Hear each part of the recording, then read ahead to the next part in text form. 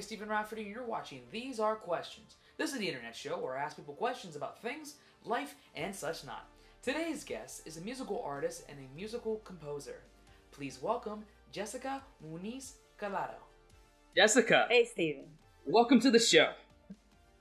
Thanks for having me, Stephen. It's great to be here.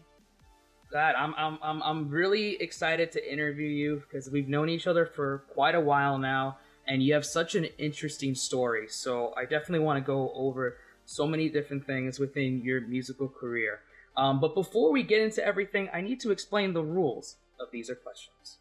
Jessica, I'm going to ask you a series of questions that are going to be based around your career, your aspirations, along with a mixture of questions that are borderline idiotic and, well, randomly stupid. Do you accept those terms? There's no other way to accept. I like that. I like that answer. Alrighty then. Well, with that, Jessica, are you ready? Yes. Alright. I hear the dog in the background, so I know. Definitely ready. It's okay. Jessica's dog. Are you ready? Oh, she's ready. She's Awesome. Ready. Look at that. Awesome. Internet, are you ready? I'm going to take that as a yes. With that, let's begin. So, I would like to say that you are a world-renowned musical composer. And I know sometimes as artists, sometimes we kind of downplay our amazing creative talents, You don't want to be so much in the limelight.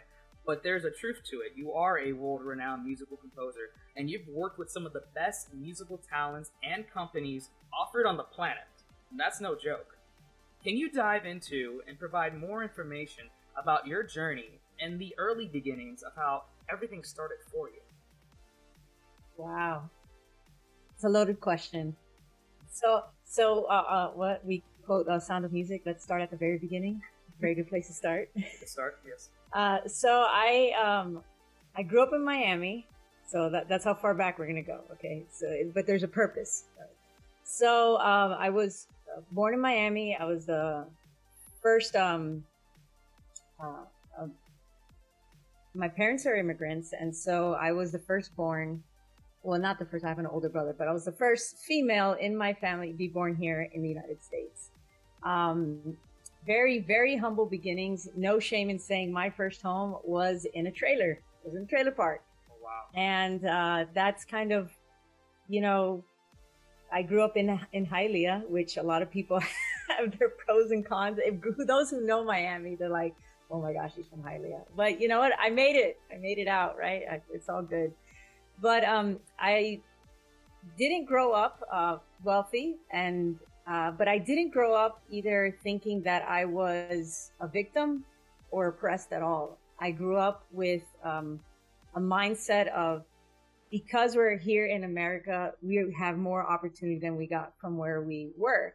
So with that, my mind was always on this, it's going to be hard, but as long as you hustle and understand that slow and steady win the race, you're going to get there.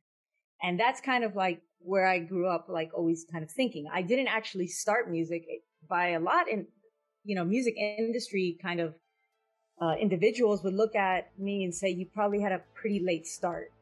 12 years old, I picked up a pair of drumsticks in middle school band program because my brother was in band. He's older and he played the trumpet, and I went to one of his band events and I saw the drum line and I said, oh my gosh, that's the coolest thing in the world. I want to learn how to play the drums.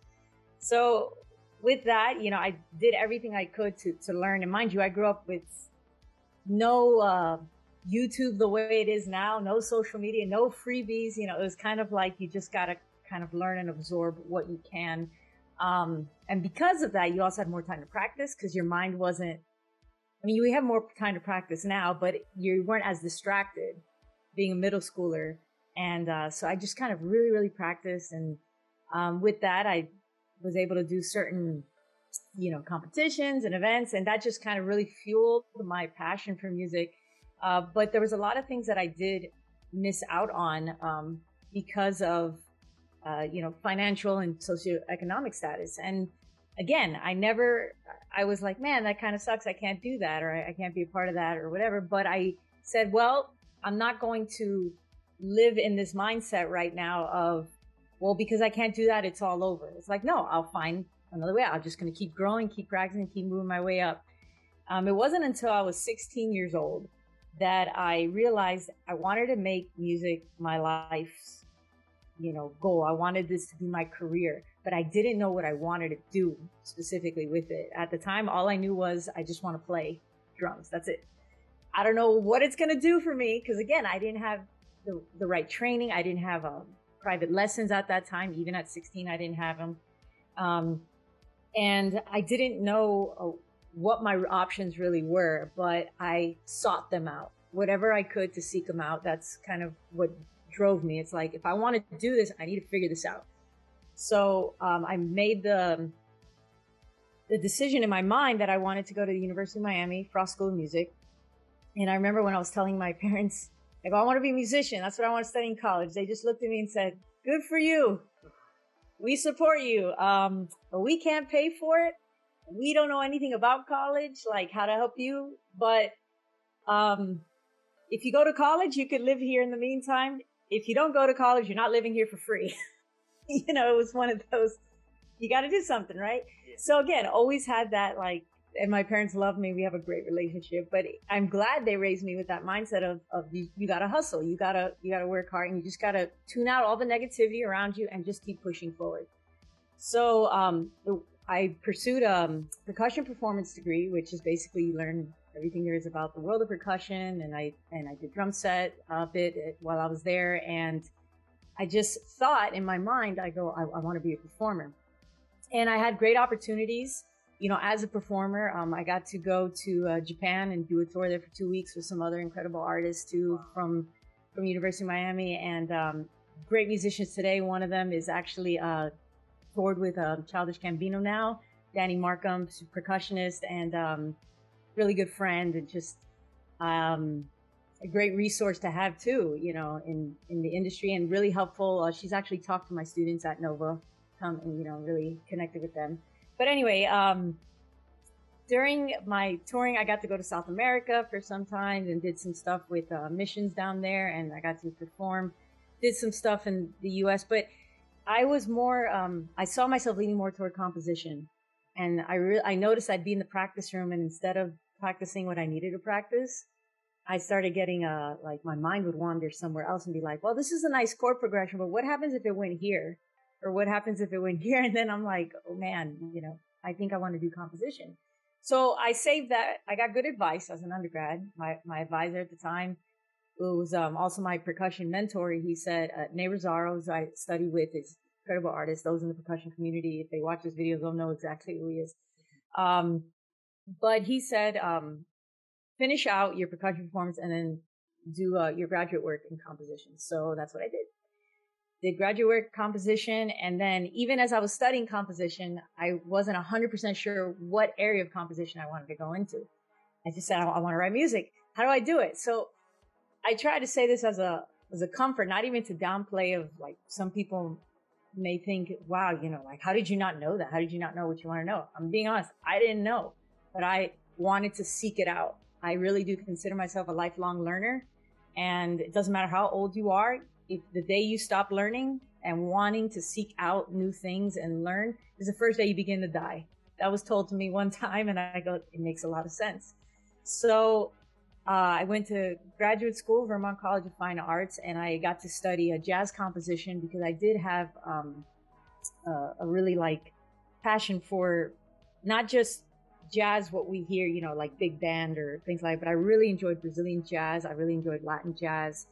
I loved funk, and I just loved all the harmonies, how they're put together. And as a percussionist, that was one of my weaknesses because I work on rhythm, and this is more harmony based. So I was already able to identify my weakness and not be ashamed of it.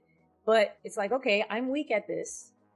By me identifying my weakness is a form of strength because I want to go and get better at it. So I studied jazz composition, and then during that time, I actually got my first film scoring gig. It was a nature documentary, and that was kind of like, I really like this film scoring stuff. So then I got another documentary, And then I started shifting my focus towards scoring for media. And in 2014, one of those years, I got my first big network gig with Mundo Fox, which was the Spanish branch of the Fox network. And the show was called Los Golden Boys. It was produced by Oscar de la Hoya, championship boxer, and Mario Lopez, aka Slater, right? Yeah. Saved by the Bell. Yeah. So that was really cool, hearing from the music supervisor. And it was like, hey, we want you to make tracks for the show. So it was like, oh my gosh, like this is great. And so during that time, it was like, okay, this is the technology you need to do. Now you need to work with the digital audio workstation. And it's like, okay, sure. Yeah, I'll learn how to do that. And so as I'm like learning, and I have like my tutorial books and I have teachers and references as I'm creating the score for this show. So not only am I applying what I'm learning in composition, I'm actually learning a new format of writing at the same time. And again, very late bloomer. 2013, that's, not even 10 years ago. Really, I had my first DAW, like really good, deep experience with it. I knew what they were, but I never experienced, had experience working with them. But I just dove right in and learned everything I could about it. And then that show, I ended up doing about 100 tracks for that show. So that was a lot of work. The turnover time was just very quick.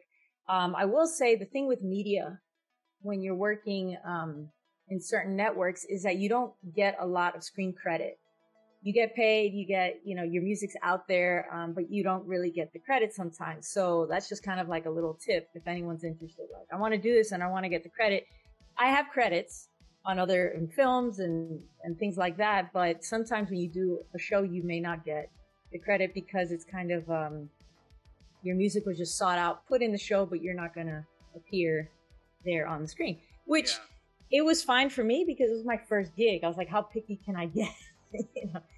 And with that gig, got another gig and then another film. I was fortunate to work with, there was an IMAX conservation project by a group of filmmakers doing an ocean conservation film, and IMAX was the supporter for that. So that was pretty cool.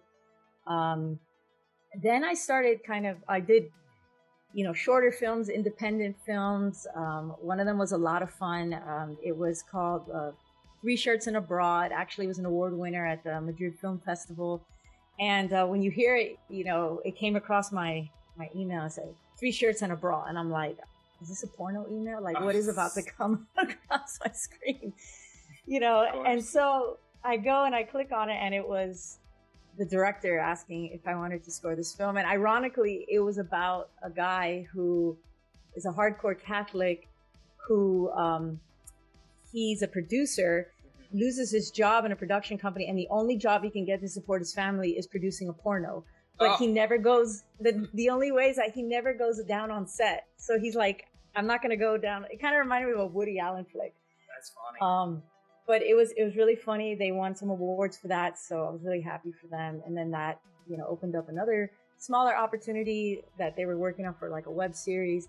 And it's just really interesting how people hire you back, not just because of your work, but like the connection you make with them and the relationship you have. And that's kind of a lot of the stuff I've gotten was just like word of mouth. Go to Jessica, here. And during this time, I'm still learning new things, trying to stay ahead of the next big wave. You have podcasts blowing up. Okay, let's do this, let's do that. But then I also wanted to focus on other mediums. So it wasn't just media, but when I started working at Nova as an assistant professor, it was one of these things where now I have an opportunity to compose for film. I mean, not film, theater and dance. And like, what are these mediums like? So one project led to, small theater production to the Florida Breast Cancer Association funding this theater project to promote breast cancer awareness. So it's like, hey, it's a pretty big deal. It's a big organization, and to be able to work on that. So that's kind of like where I am now. Not only am I just teaching, I enjoy teaching because I truly believe that this next generation of students, like it's going to be hard, but easy at the same time. And I like investing my time into their lives to make sure that they are prepared, because it is a cutthroat, ruthless industry, regardless of what people say.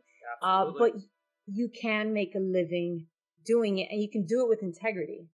And that's kind of why I really want to be in the classroom setting, just kind of prepare them for this. It's going to be hard, but don't lose your identity and your integrity in the process. You know, so during this entire time and explaining this, it's been one of these things. Oh, and just recently, it was a big win for me. Was I'm a voting member for the Recording Academy. That was a big feat to get to. That took about 5 years. Wow! Congratulations! Thank you for that accomplishment. So that's, I did my first voting, and I was like, yeah, all right, this is cool, because you want to see, other artists that have good quality out there, that help give them a chance and really pay attention and hear their work. And if I have the option and, the time to sit there and make the time to really give them a shot, okay, what's coming across my headphones, how well is it put together and everything like that, I'm going to want to do it. And I heard some incredible music come across. I was really surprised, but hey, 60,000 tracks get uploaded to Spotify every day. So the numbers are just going to get higher and higher with the amount of work that's going to come across our streaming services. So I think I just rambled. I lost track there. No. But yeah, things are good now. I started a business, but we'll talk about that later. And I'm glad. No. I think it's not rambling, because you've done so many different things, and you're continuing to pursue other endeavors within not just music fields per se, but just in different media avenues. And it shows a lot of your creativity and also your adaptability to pursue a lot of different endeavors to see, okay, maybe this will work, and how can I apply it with music, and vice versa, or how can I help someone that's up and coming? What knowledge can I provide? So no, it's not rambling at all. It's just showing how amazing your career has been so far. And I think it should be addressed. It should be promoted. It should be shown, because it's amazing. In my opinion. Thank you. You're welcome. Thank you, Stephen. What I'm here for. And you kind of dabbled a little bit on the process of creating music, but I wanted to go a little bit further. And can you explain to me the steps of composing a new track? What is your thought process when you're conducting new music? How do you kind of set the tone for a new musical piece or a new composition piece? So it depends on what I'm hired to do. Okay. If I'm writing for me and just for me, which it's been a while. But I still do like things. I'm working on some stuff now that I just really want to put out. I am very rhythmically driven because I'm a percussionist, and I don't want to say percussion driven. I don't want people to think, oh, well, then she has like a lot of heavy drums or things like. No, I'm rhythmically driven. So I hear usually a rhythm in my head first, and then from there is my start. Where do I want this rhythm to go? How do I want it to evolve? And then I add usually a bass line. And then from there I go and I add a chord progression and then a melody. And that's my process usually in that way. But sometimes if I'm hired for like film or a theater project or something like that, I have to ask the director questions on really what it is that they're seeking. Because they may say, I want it to be as ambient and scarce and very just like light and very synthy as possible. And it's okay. Well, then my ideas of rhythm, I have to put them aside because I have to listen. So it really is letting the director guide me. I've worked with directors before who they'll say, just do whatever you feel. And that's a good and a bad thing, because what I feel in that moment and I'm living in this work, your mind as a director is going on to other things. It's going on to the editing, the actors, the direct, so many other things, your mind. So at that moment, you just said, I don't care, do what you want. But now I'm taking my time to actually sit there and analyze and trying to give your work the best attention as possible musically. Then I give it to the director and they're like, well, that's not what I wanted. Yeah. It's kind of like, and then you know what? But I have to remember that I was invited along this whole process. It's not my project, it's theirs, and I was invited to participate. So we have a saying where we dance with the picture. It's kind of like what we do. It's like our job as composers to dance with the picture. But then we also have, they say the dance could mean, you know, what's your fee? What's your budget? You know, that dance too, of like how much you're going to get paid. Right. So, you know, some of them call it the standoff. You know, it's like, but again, I've been fortunate to have worked with a lot of directors who, again, they were either recommended or someone, you know, I've had a very a small history with them in the past. I've worked with some directors that I've never met before in my life, and now I have a history with them. Yeah. But it's one of those things where be respectful, be professional, don't take offense to anything. You can defend your work, but no one's going to love it as much as you. So you have to understand that if someone says, I don't like it, and they can't explain why they don't like it, it is your job to kind of help them out. And if they're still not getting it, then you have to start from scratch all over again. It's all a part of the collaboration process within all these different individuals, and they're all trying to get to the same goal, give or take. But you know, everyone has their own vision of that same goal. You know, so it can be quite tricky at times, but it's all part of the fun. Yeah, it is fun. I mean, I've worked on projects where I've given them, you know, this was our particular commercial. It was actually a Super Bowl commercial. Okay. It came out, it was a few years ago, and I worked on this project. I got all the way up to the end. To the final, like it was my track and another track for this. Okay, so like head on. Yeah, I mean, it was like right there. Oh, okay. And the turnover window for this was something like 48 hours, the first round. So I got contacted and it's like, hey, can you put something together? Pitch the first round, and then they came back, okay, make this tweak, whatever, make the tweaks. Turns out I get to the end, and then they actually didn't even go with the original idea they wanted. Like, wow. All the talk of what they wanted. So it was one of those, like, you know, I watched the commercial because things kind of went silent for a bit. Yeah. And then I was like, what happened? What's going on? And then I actually see the commercial on the Super Bowl. And I don't, I realized, like, wow, the music, like, they were totally opposite of what it is that they wanted. And it turns out that, that can happen. Their ideas shift. And so it's not a reflection of saying I made a bad track. In fact, I still got paid for the project. Well, that's good. You know, yeah, it's still good, you know, but it would have been nice to have the spot. But it wasn't, you know, what they wanted was completely different than what was actually put out as a final project. So I can't take that personal. I was like, hey, it was fun, you know, putting the track together. Now I just have another piece. I always look at it as it's never a loss because I still walk away with a piece of music that I own. I created something, I own it, someone's going to use it sooner or later. So that's just kind of how I look at it. So I just have stacks of tracks. Just my library is like, okay, that worked. They didn't want it. All right, I keep it. Now I have something else. You're locked in, ready to go for when the next opportunity comes in, and you'd be like, "Boom, I got it right here. You need this track, got it right here." You know? Yeah, that's really how it works. Absolutely. Okay, my next question is, do you know how to write in cursive? I do. Good, because a lot of people don't. I do. They don't. They're not teaching it anymore. Apparently, like now it's just all print, and it's like cursive's really nice when you know how to write it. I do have a problem writing just regular print though, is because I write in small caps. Like, look, even in my slogans, everything's like capital letters, so it always looks like I'm screaming. I'm not screaming.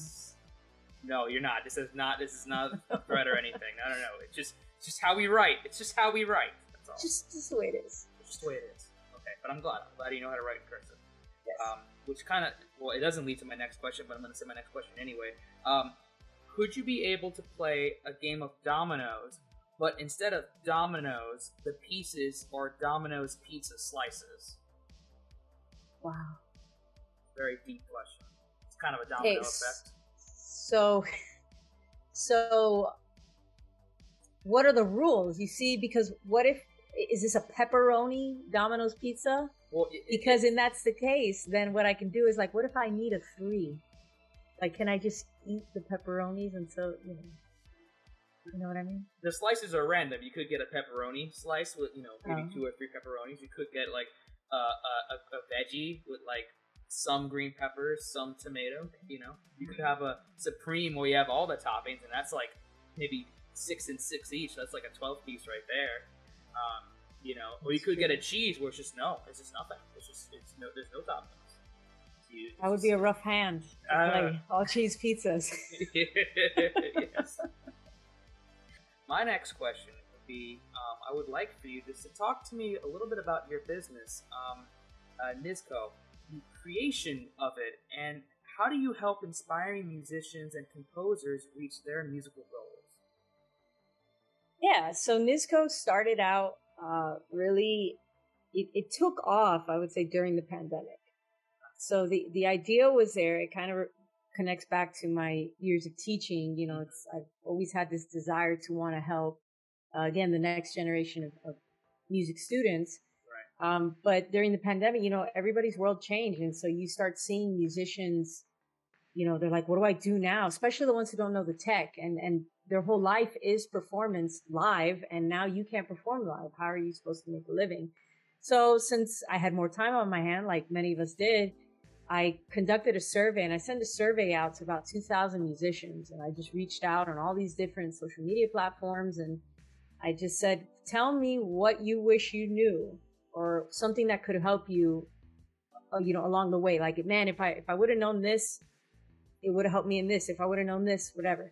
So when I got all that information back, I was just really looking through it. And then I was taking my personal experiences as well and kind of putting it in there.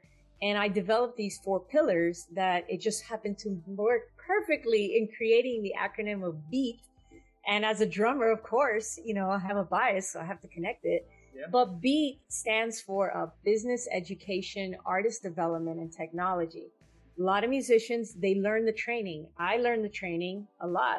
I'm confident on my instrumental approach. I know, how to do very specific things when it comes to percussion, because I devoted so many hours and years into perfecting this, but I didn't know how to monetize it.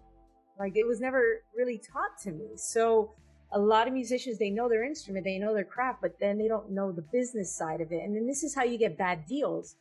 People get excited, they get too emotional if they get a record deal or a publishing contract, and then they ended up getting screwed. But if they only knew knowledge in a certain area, they could have, been a little more reserved about jumping on the first deal that came their way.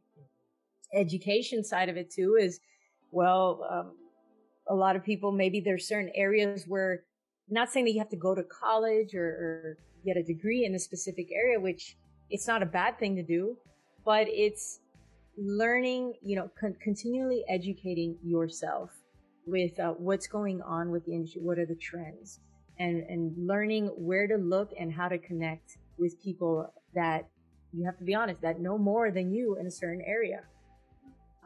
Artist development. A lot of musicians, they don't know how to really establish their voice as an artist, because society says this is how you have to go. The music industry says this is where you have to go. And if you're not in these areas, you're not going to make it. And that's not true. There's an audience for everybody, but you can't find that audience first unless you know where you stand as an artist.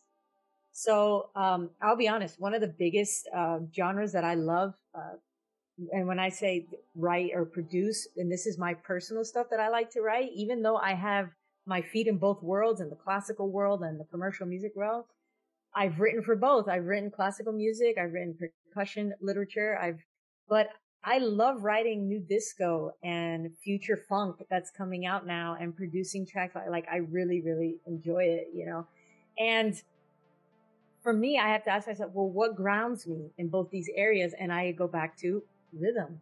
It's like, that's who I am as an artist, and my music is rhythmically driven. And I know I can always come back to that. That is my voice as an artist. A lot of musicians, they have a hard time establishing that because they're afraid if they're not in a particular genre, they're not going to make it. And that's just simply not true. And then the last one is technology. It's always changing. It's always growing. I mean, we can produce entire tracks off of our cell phones now. And that's just amazing. I didn't grow up with that. And, you know, it's a big deal. But if you don't know the tech, you know, you're actually kind of putting yourself back. It's like, I always tell my students, it's like you're trying to write a novel and you only know half the alphabet. Yeah. You know? Mm. So these 4 pillars, really, when you put them together, they help create a sustainable music career. And I've been fortunate to talk about this at conferences. I'm actually going to be talking about another conference in February about this idea, because if we can get this idea in classrooms more, even at a younger age, just incorporating it in little, you know, innovative ways in curriculum, that you're really setting up students not to fail or to regret going the path as a musician, that route.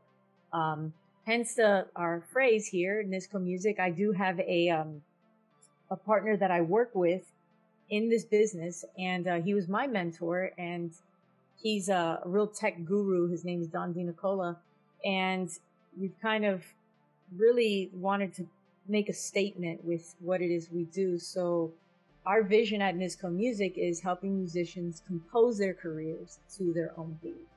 And that's what we want to do. So we take calls. I met with so many musicians during COVID and this year as well. Just whatever questions they had, you know, we just take like 20, 30-minute calls, no charge for the call. Just get them on and just like, what concerns you? And they're like, well, I didn't know about this. I don't know about this. And, you know, what can I do here? And then some of them become clients that they work with, and we help guide them. Everything is very customizable to their needs. It's not like you're getting a lecture from me that's out of a textbook or this is what it is, but very specific to what it is they're seeking. And a lot of my clients, really, the ones they're going for are technology and business. Those seem to be the big ones. Because throughout the way, along the journey, they kind of learn artist development. Because they start seeing where they naturally default to with certain sounds, with certain ways of writing. So it just kind of evolves, and it's pretty cool to watch that evolution happen with certain artists.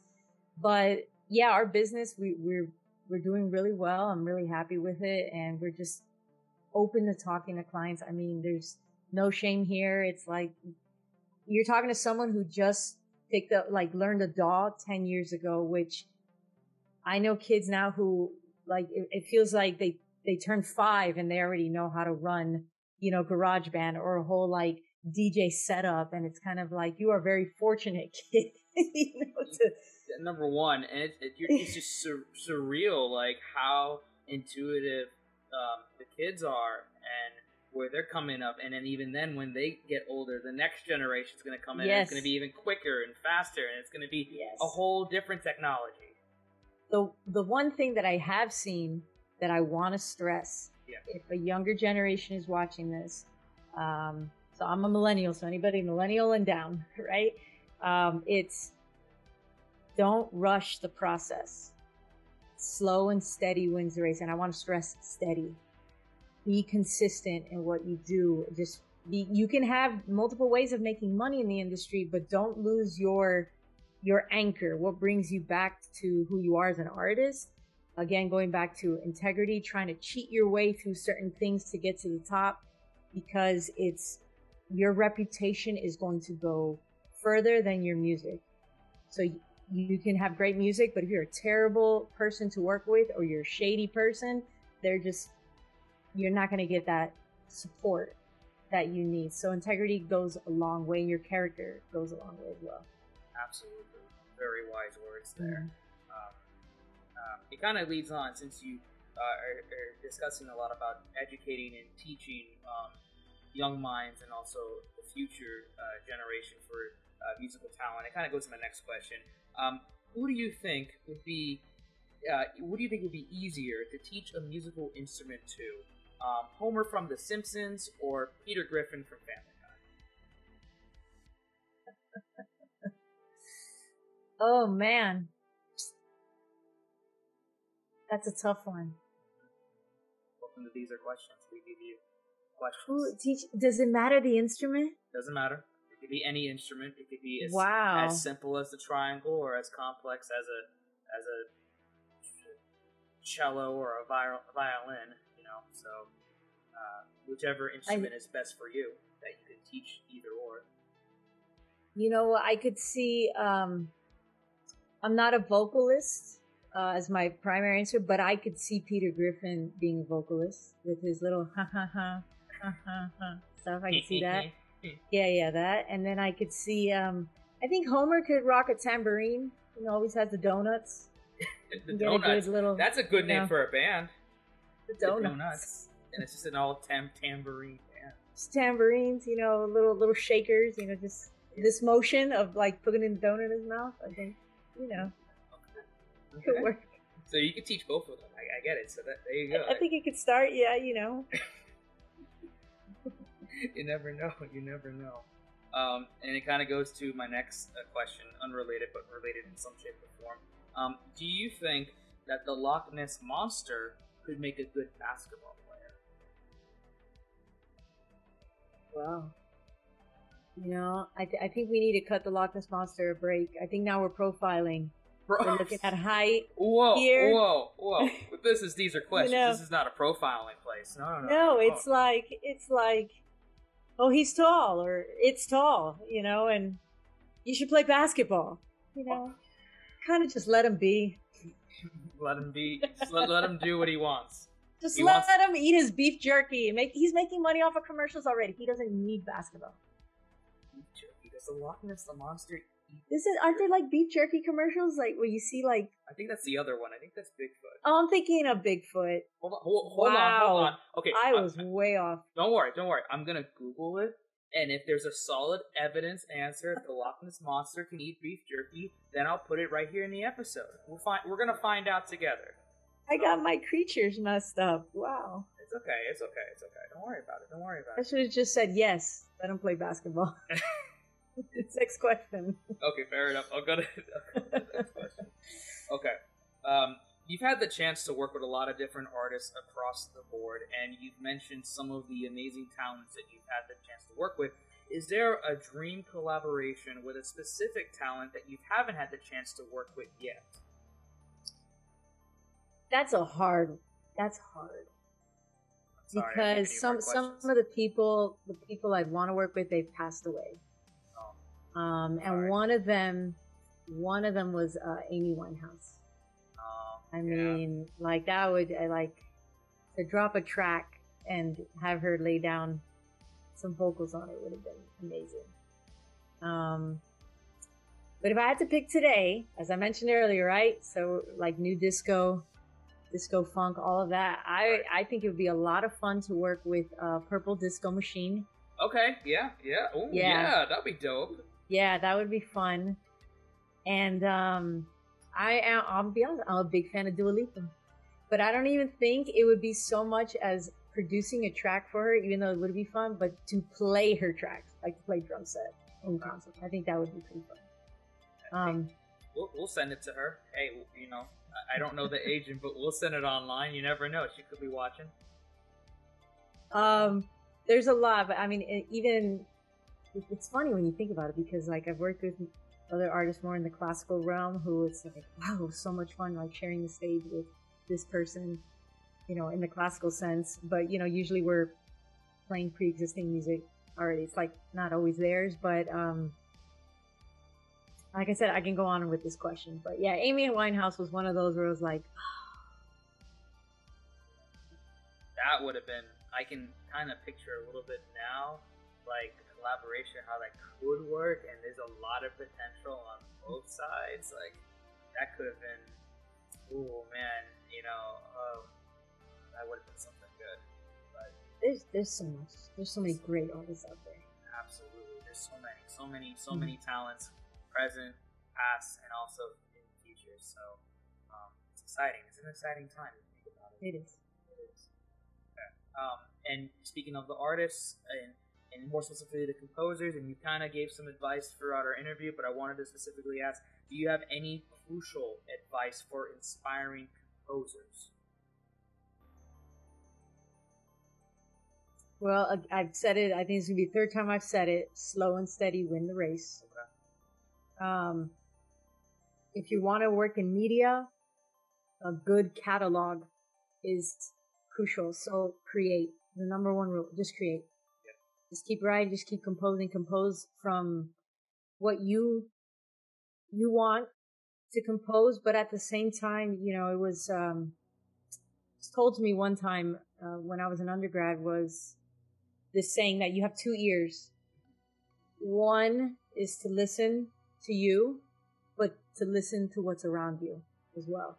And I think in media, that's important because you want to listen to your music, making sure you're putting out something good, but you also want to be conscientious of what's happening outside your world because if there's trends that you're hearing and you're seeing them on television and you're seeing them in your films that you watch, you want to be aware of that trend and might want to jump on that trend if it's happening, if you're seeking that work. Like, for example, I think a few years ago, there was like, or early 2000s, there was what they call the millennial whoop, and like all this music was coming out where it was like, whoa, everybody's wooing whoop, right? Yeah. So it was like a trend that was happening, just like the ukulele trend that was happening for a while. And like, so it's like, you got to be aware of what's going on. Like now we're seeing, what I like is you're hearing a lot more of that Latin music influence coming through. You're hearing a lot more reggaeton. You're hearing, the little, Bad Bunny and J Balvin's and Karol G's, like just little elements are really peeking through. And that's kind of my strength,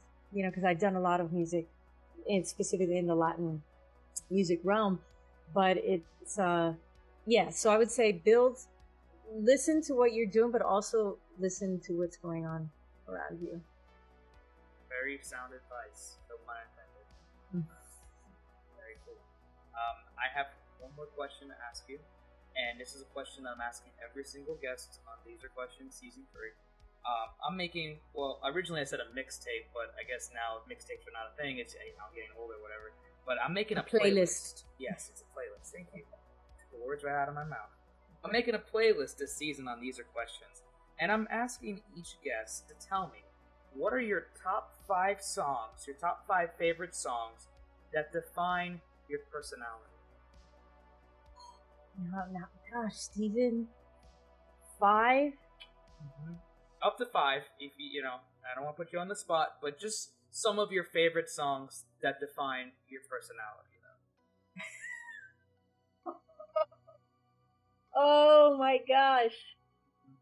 This one's tough. This one is really tough. Don't want to put you on the spot. No, I mean, because it really is, like, it's a stretch because I could say, well, I really love like this classical piece, or whatever, and then people are like, what? And they kind of maybe I don't know what flow you're going with your playlist. Okay. It's not what this is your favorite. Forget everybody else. It's what you appreciate. What gets you going. Okay. I'm a fan of. You know what? I'm gonna pull up my playlist because I have so many songs in my head right now. So I'm gonna pull up mine, and then I can tell you specifically. So I'm a big fan of Max Richter. He is he's a composer, but he's more into now film scoring, right? So he's a film composer, but before that, he was just he did a really great rendition of like Vivaldi's Four Seasons, and he kind of like recomposed them, and it was just fantastic. So that's just like anything on that album is great, but specifically, it was from. Sorry, I know we're on here, so hopefully you could edit this part as I'm finding it. We'll see. The viewers will know if I edit this part or not, or if I get really lazy and I don't edit this. We'll find out. Oh my gosh, where is this song? Is it this one? Yes. Okay, so Max Richter. Okay. On the Nature of Daylight. On the Nature of Daylight. Okay. Yeah, on the Nature of Daylight. Now if I'm gonna switch genres, I really like Bonobo. He is another DJ, and he had an album come out a few years ago called Black Sands. Black Sands, the song of the album, that is a great track. Okay. I'm a big fan of, like I said, Purple Disco Machine. Yes.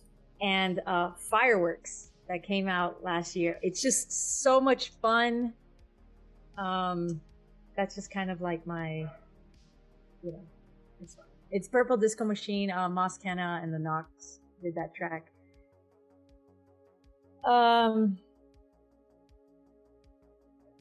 Okay, that's three. Yes, Man. 2 more. Good choices, good choices. This is hard because there's songs that I like, but I don't think that they're my personality, but I just like That's fine. That's okay. Um, That's okay too.